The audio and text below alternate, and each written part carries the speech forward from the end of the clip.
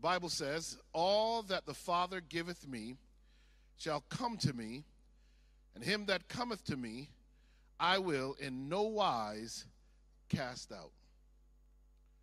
All that the Father giveth me shall come to me, and him that comes to me I will in no wise cast out. Our message for this afternoon is entitled The Flight of the Youth.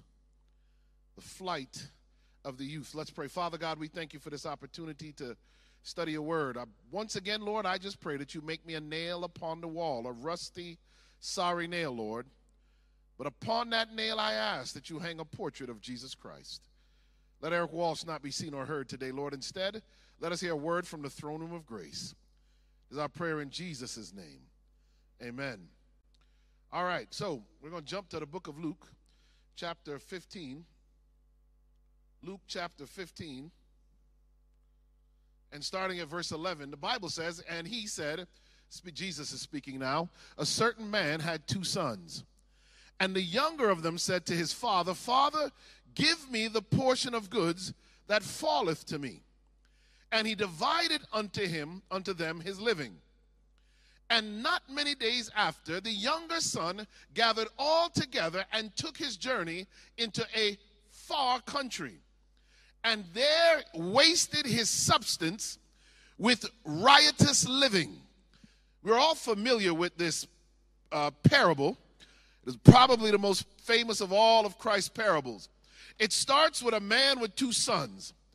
And the younger son says to his father, listen, I'm okay. I do not want to live here anymore. Give me what is coming to me when you die so I can move on. Now, in the Jewish culture at the time, for a son to do this would have been tantamount to saying to his father, Dad, I wish you were dead already. The father takes what he has and splits it, and the younger son would have gotten 1/3. The older son would have gotten 2/3, the way that the Jewish system worked back then. And he took his money, and the Bible says that not many days after, this younger son gathers everything he has together, packs up his stuff, and he takes his journey into what the Bible calls a far country. And the Bible then says he wasted his substance on riotous living. Before we get into the depth of this message, 2 things I want to point out from that last statement. Number 1, the Bible says he goes into a far country. He wanted to get as far away from the protection and the rules of his father as possible. So the Bible uses that word far on purpose. It symbolizes what happens when we are in rebellion against our Heavenly Father. When we are asking for our inheritance. You see, God has good things planned for us for eternity, but it is the foolish sinner who says to God, I don't want what you really have for me. Give me what I want in this life, and I won't worry about the next one. And I want to submit to you that the far country isn't really that far. We talked about it this week. You see, the far country is on your cell phone. It's in the playlist on your Spotify or whatever music program you use. The far country is on the pornographic websites that some of us still visit. The far country is the fact that we are engaging in sexual behavior that is not becoming of a Christian. The far country doesn't mean you have to leave your dorm room. You can be in your dorm room and in the far country at the same time.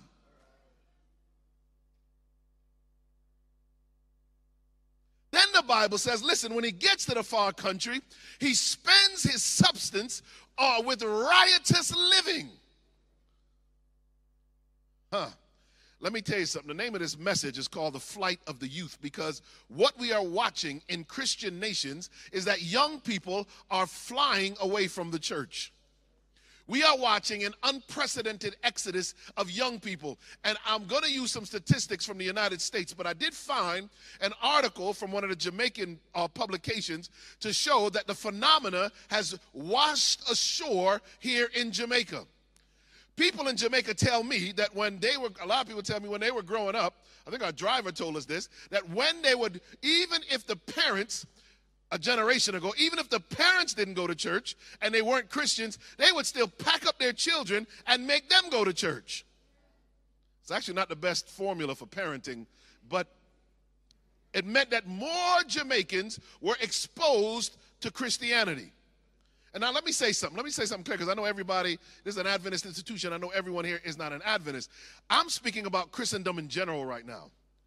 There is a rush to get away from the basic fundamental principles of the Christian faith. Watch this.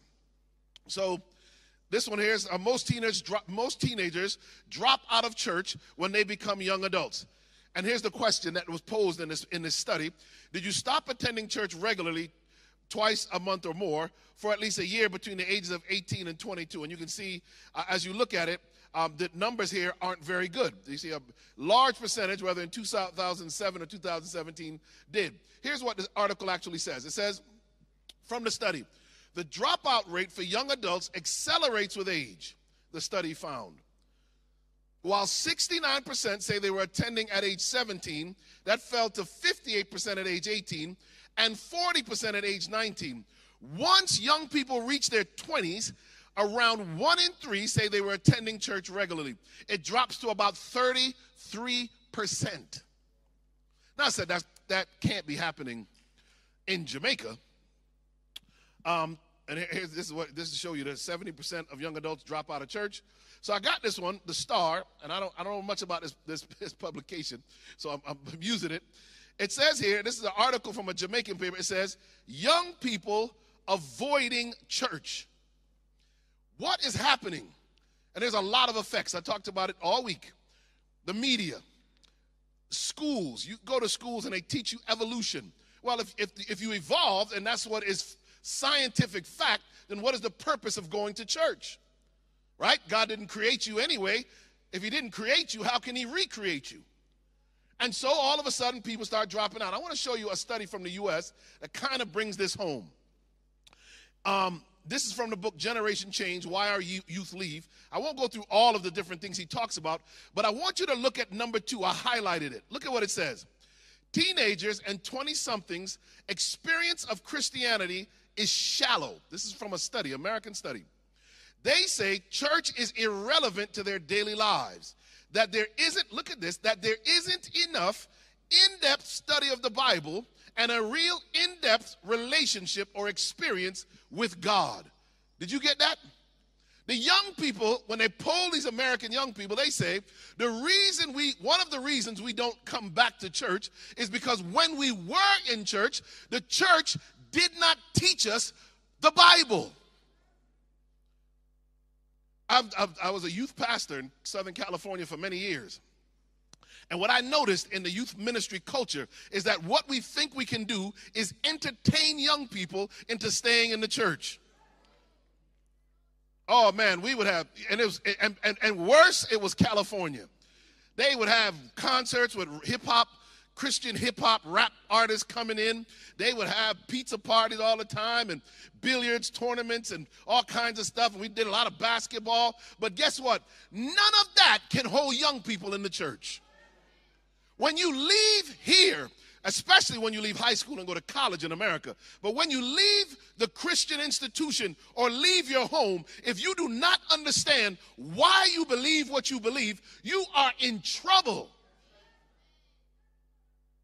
And yet in our churches, and I don't know what it's like in Jamaica, so I'm not talking about Jamaica directly, I'm talking about America now.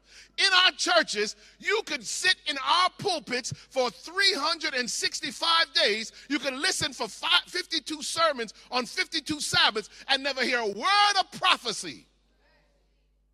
Never hear a word of deeper truth. No present truth whatsoever. You might hear a whole lot of shenanigans, a whole lot of prosperity preaching, a whole lot of it's going to be better. Just trust and God will give you what you want. But no one is preaching. God is expecting us to be broken on the rock, to have our characters transformed, and to become more like Jesus. Watch this. One of the other big things, there's 2 things I'm going to point out real quick here, is that number 4 on the list of why the young people leave the church is around sex and sexuality. They say young Christian church experiences related to sexuality are often simplistic or judgmental. The modes of teaching that the church uses are not relevant, look at this, to the sexual exposure and education young people have outside of the church. I hope you got that. The reason, somebody asked me, why you preach that sermon on sex and sexuality the other night? It was too tough. It was too strong. Let me tell you something. If you think you're going to survive in a world where you listen to every song you listen to, every TV show you watch is promoting rebellion against the law of God, if you think you're going to listen to that all the time and be okay with God, you're not. Somebody's got to stand up and say, this is what the Word of God says. We have got to stand up and say, this is it. That's why I made sure in that message, I made sure to point out that the truth of the matter is, based on the research, that married couples have the best sex life of anyone in America. The study shows. And what the studies show is, if the couple is spiritual or religious, it is even better. I hope y'all getting this. If you can commit to Christ from now, you will have more happiness later on. And the church has an obligation to talk about pornography, because there are people in church struggling with it. We have an obligation to point out that it is an addiction, and that if it's an addiction, God can give you victory over it. Look at number 6. The church feels unfriendly to those who struggle with doubts. One of the things, that's why I preached that sermon yesterday, what to do with doubt. You take your doubt and you bring your doubt to Jesus. But why is this happening? Spirit of Prophecy, Evangelism, page 593, Ellen White points it out. She says, science, so-called, and religion will be placed in opposition to each other because finite men do not comprehend the power and greatness of God. These words of Holy Writ were presented to me. Of your own selves shall men arise, speaking perverse things to draw away disciples after them. This will surely be seen among the people of God. Did you guys get that? The devil in the last days is actually going to use science, so-called, against the people of God. Look at this. This is from Testimonies for the Church, Volume 6. As trials sticken around us, both separation and unity will be seen in our ranks. Some who are now ready to take up weapons of warfare will in times of real peril make it manifest that they have not built upon the solid rock. They will yield to temptation. Those who have had great light and precious privileges but have not improved them will under one pretext or another go out from us. Let me tell you something, young people. I said it to the business class I talked to today. If you have come to this institution and you travel 4 years through it, or however long it takes you to finish your degree, and you leave without a real relationship with Jesus Christ, you missed the most valuable aspect of this institution.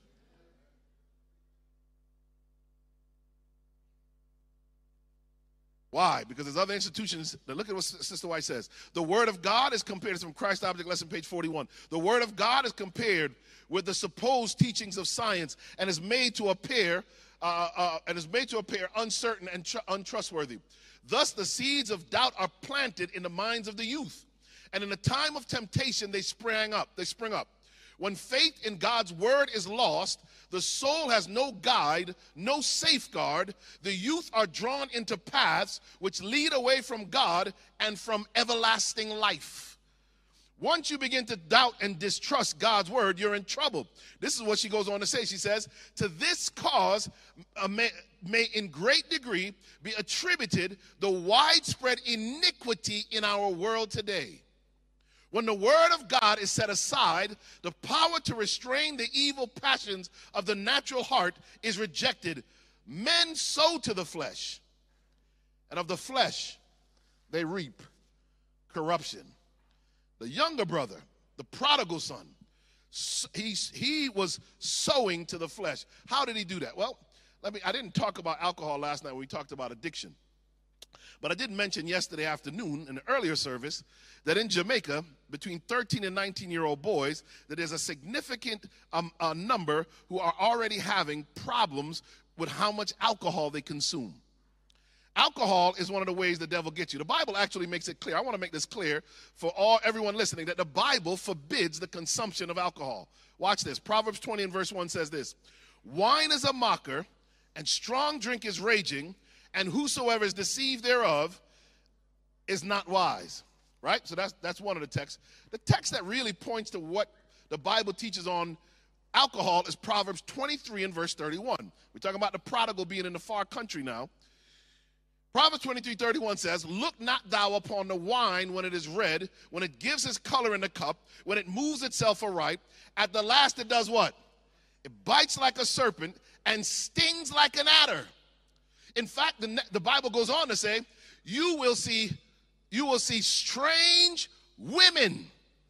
And what the Bible is saying is, under the influence of alcohol, that chemical GABA I mentioned last night, the neurotransmitter that helps you stay inhibited, is turned off with marijuana and with alcohol. So when someone is drunk, you could be looking at someone who looks like that looks really not so attractive. But after a few drinks, that brother starts looking like Denzel Washington. And it works in the same way for men. I have an uncle, and Jamaicans drink white rum. White rum is pretty powerful stuff, I found out. I think you could solve the energy crisis if we started to use it for fuel instead of consumption. White rum is strong. And this uncle of mine, he's a Christian now, he was telling me the story how he went to a party and they were playing dominoes. And he got drunk on the white rum to the point where he blacked out. He couldn't remember what happened. My uncle says the next morning he woke up in a house he did not know, in a bed he did not know. He had no clothes on, and he was lying next to a woman he did not know. He said, Ricky, that's what they call me, Ricky, I roll over, and when I look at the woman, it was the ugliest woman I had ever seen in my entire life. My uncle said he was running down the street putting on his clothes. He's a Christian now.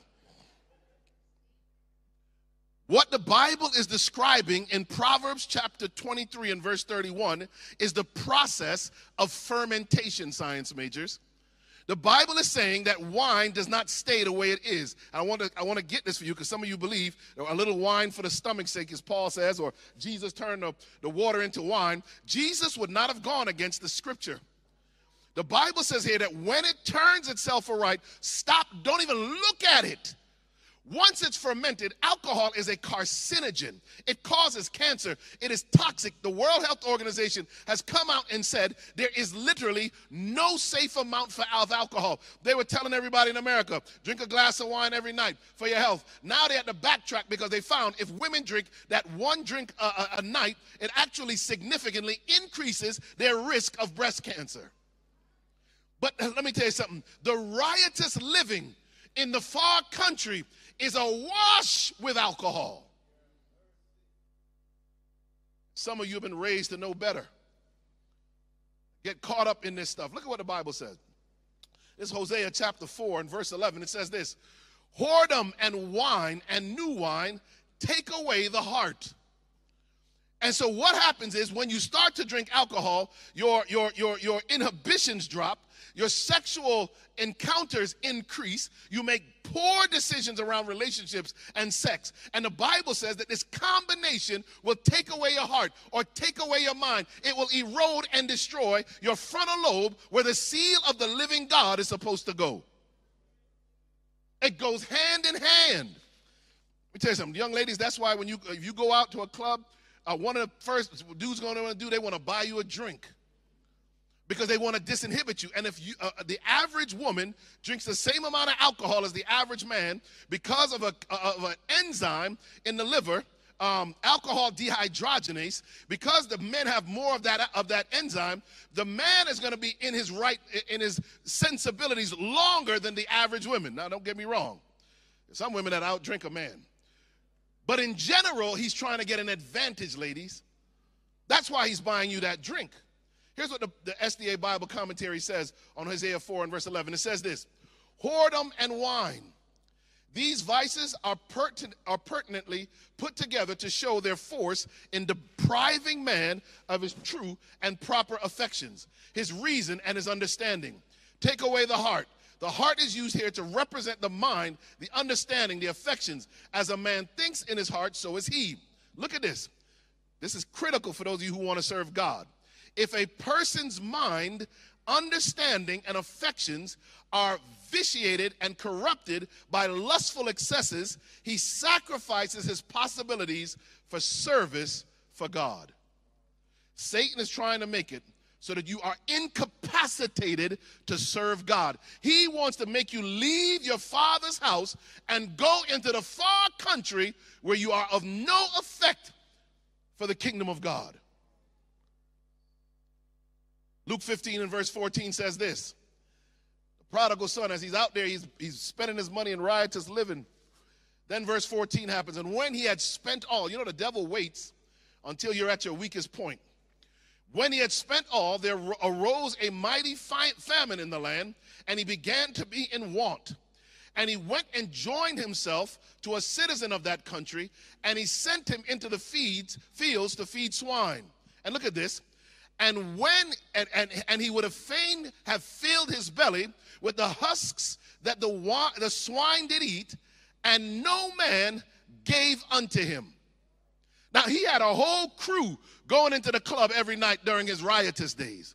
He had a whole bunch of friends. Everybody was on his side. But when he ran out of money, he found out real quick who his friends were. He found out he never had any. They say in Jamaica, if you lay with dog, you rise with fleas. He was laying with dogs the whole time and thought they were his friends. I warn you, young people, be careful the company you keep. Even on this campus, if someone is influencing you away from God, you need to disconnect from that person, because the enemy will plant people in your life to lead you away from Christ.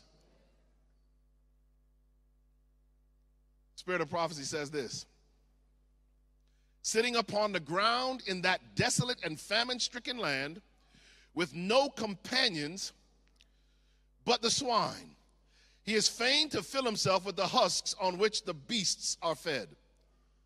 Of the gay companions who flocked about him in his prosperous days and ate and drank at his expense, there's not one left to befriend him. Where now is his riotous joy, stilling his conscience, benumbing his sensibilities? He thought himself happy, but now, with money spent, with hunger unsatisfied, with pride humbled, with his moral nature dwarfed, with his will weak and untrustworthy, with his finer feelings seemingly dead, he is the most wretched of all mortals. Sin promises you what it cannot deliver. You see, the wages of sin, the cost of sin, the check that sin pays you, that is death. If you labor for sin, you will bring home death. Here he is all alone. And let me tell you something. Some of you probably are feeling like this right now. Feeling all alone. Proverbs 5:22 says it like this: his own iniquity shall take the wicked himself, and he shall be holden with the cords of his what? The cords of his sins. What is doing that today? Well, I want to submit to you, young people, that you live in a time where everybody thinks they're better than everybody else. Everybody wants all kinds of pride. You got pride in the gay pride. You see brown pride, black pride, white pride. In America, everyone is being fractionalized. There's a great book, How Civil Wars Begin. And in this book, the author lays out historically how every time there's a terrible civil war, what actually happens is they begin to pit people against each other. That's how they control. I want to submit to you that the devil wants you to believe that what you are, what you want to behave like, what you are doing is what is who you are. And that you should be proud of that thing. But this is what the Bible says. Proverbs 16:18, pride goes before destruction, and a haughty spirit before a fall. Better is it to be a humble spirit with the lowly than to divide the spoil with the proud. Can you imagine what it would have been like for this Jewish boy Jesus telling this parable? Some say Jesus tells this story because some semblance of it really happened. Can you imagine him in the pig's pen? He's not even supposed to touch a pig. Here he is feeding the pig, eating the pig's food.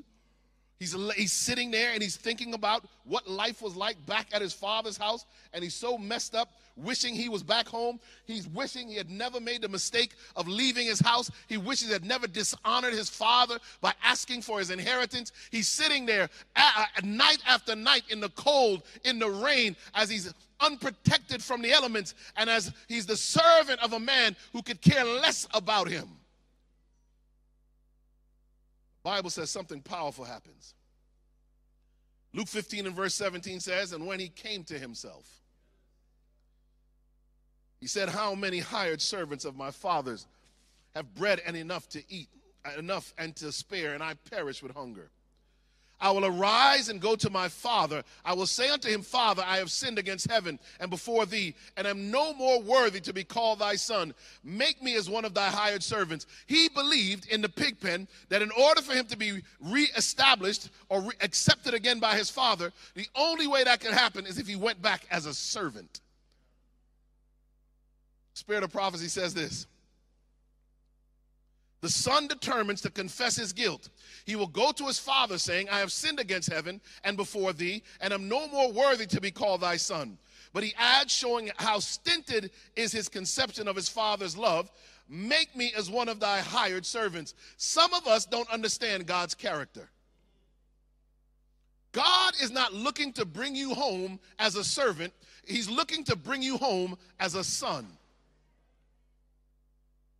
And if you don't get that about God, you will always hesitate in coming back to him. Watch this. This is what she goes on to say. The young man turns from the swineherds and the husks and sets his face toward home, trembling with weakness and faint from hunger. He presses eagerly on his way. He has no covering to conceal his rags, but his misery has conquered pride. And he hurries on to beg a servant's place where he was once a child.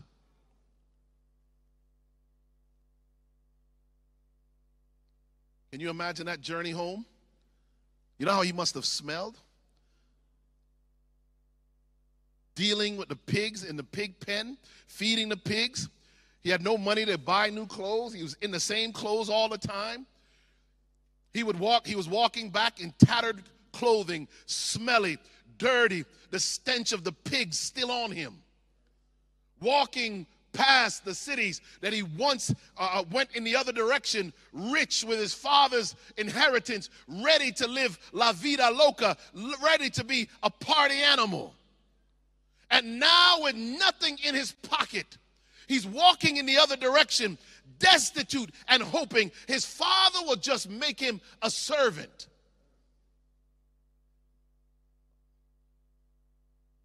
But in Luke chapter 15 and verse 20, scripture says this, and he arose and came to his father. But when he was yet a great way off, his father saw him and had compassion and ran and fell on his neck and kissed him. He was coming back, walking home. He didn't realize that the entire time he was gone, his father was leaning over the banister of the house, looking to see where his son was. As he is walking a walk of shame back towards his house, his father sees him. His father doesn't take his time. He jumps off the veranda of the house and begins to run down the path back towards his son. My Bible tells me he had compassion and ran, fell on his neck, and he what?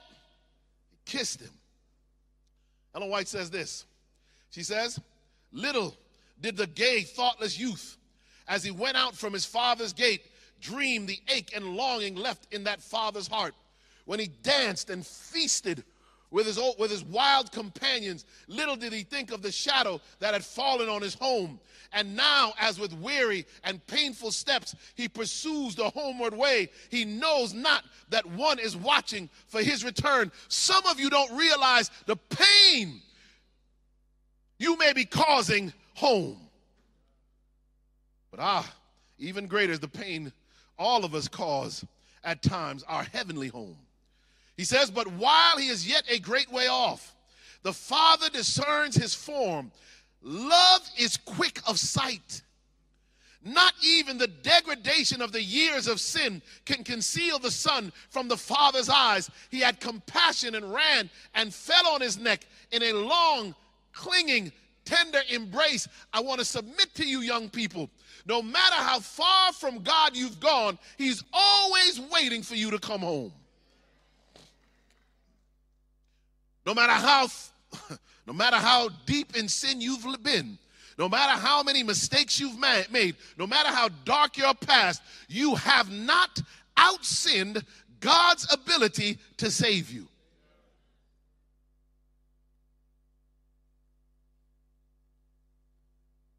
Skip some of these. I wish I could share all of these quotes with you, but I'm going to have to skip forward.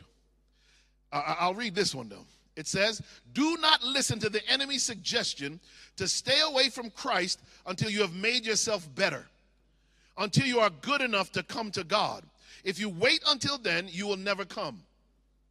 When Satan points to your filthy garments, repeat the promise of Jesus.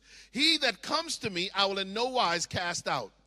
Tell the enemy that the blood of Jesus Christ cleanses from all sin. Make the prayer of David your own. Purge me with hyssop, and I shall be clean. Wash me, and I shall be whiter than snow. I love the way the story ends. The son said to his father, Father, I have sinned against heaven and in thy sight, and am no more worthy to be called thy son. This was a true statement. When you sin, you don't sin against the person you sin against. You sin first against God. And he was no longer worthy to be called the son. But look at this. Before he can utter the words out of his mouth, make me as one of your hired servants, the father stops him.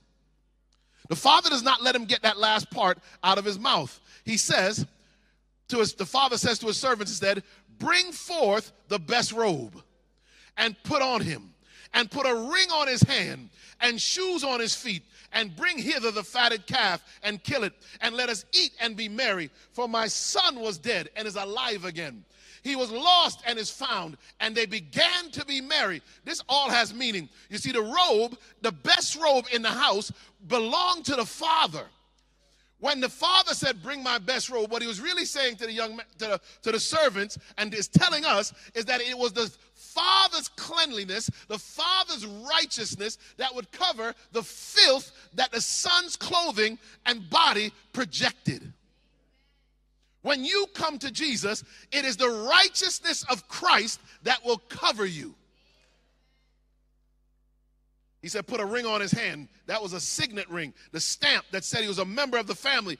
Instantly, he was not made a servant. He was restored to his position of son. Shoes on his feet, because only the servants walked around barefoot. He said, kill the fatted calf. I want you to remember that whenever sin happens, something has to die. Jesus sacrificed for us. He died for us, that we might live. And I can't go through all of these. I wish I could. There's so many good things I want to give you here, but let me jump to the end.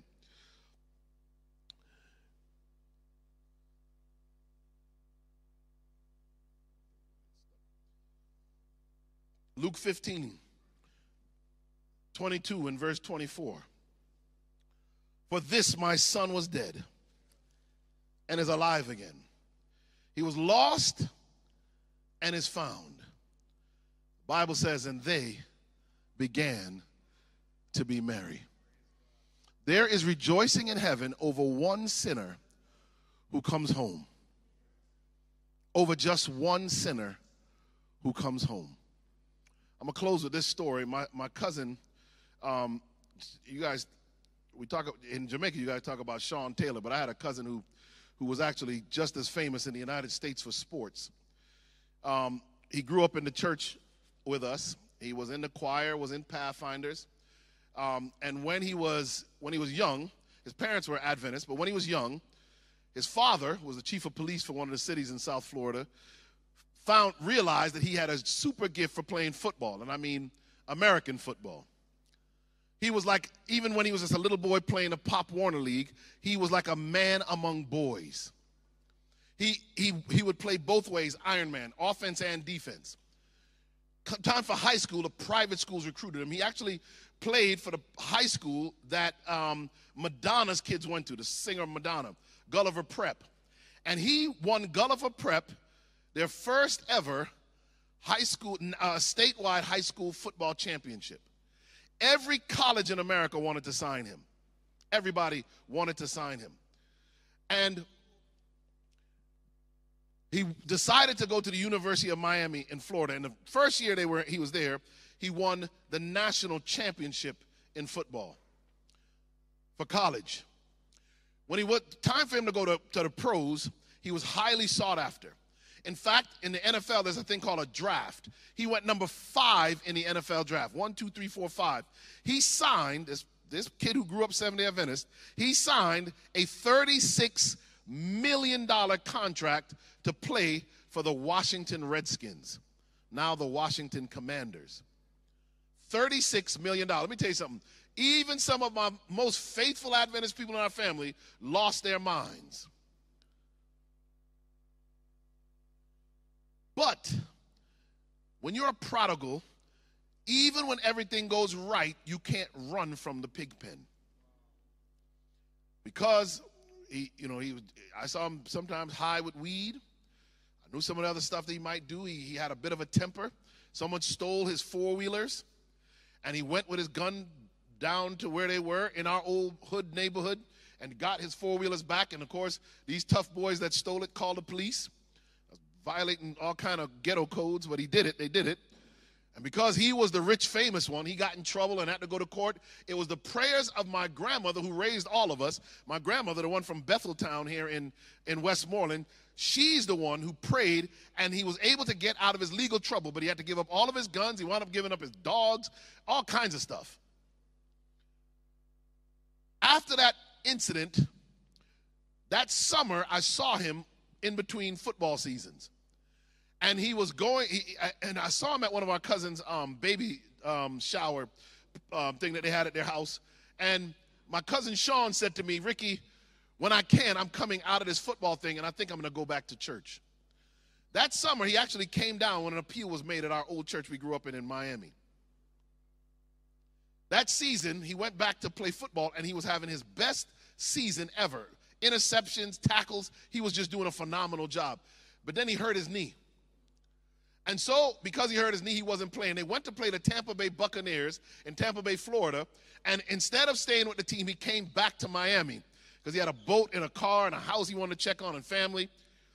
While he was at home, somebody who had seen the inside of his house before broke in through the back window of the back bathroom on his house, a big house. And one of the guys had a gun. When they broke into the house, Sean was in the room with his girlfriend and their baby. And he couldn't have any more guns, so he came out with a machete. Yeah, so he had Jamaican blood, right? He came out with a machete. And when he came out, the guy with the gun saw him and shot. I don't know that he meant to hit him or what he was trying to do, but he shot, and it went through Sean's left leg. And normally you would say that's good. It went through his leg. He'd survive, except that the bullet penetrated his femoral artery, the largest artery in the lower extremity, and my cousin began to bleed out. His father told me later on that he thinks he left all of his blood on the floor of the house. His girlfriend couldn't come out to call 911 or help him for fear that the gunman would turn on her and the baby. And so she waited, and by the time she was felt safe to come out, he was laying there in a pool of blood. She called 911. The ambulance came. They airlifted him to Jackson Memorial Hospital in Miami, to the Ryder Trauma Center where I did my trauma training. And he was there. And my grandmother, Olga Clark, she left from Homestead and went all the way downtown Miami to sit at his bedside. He had the surgery.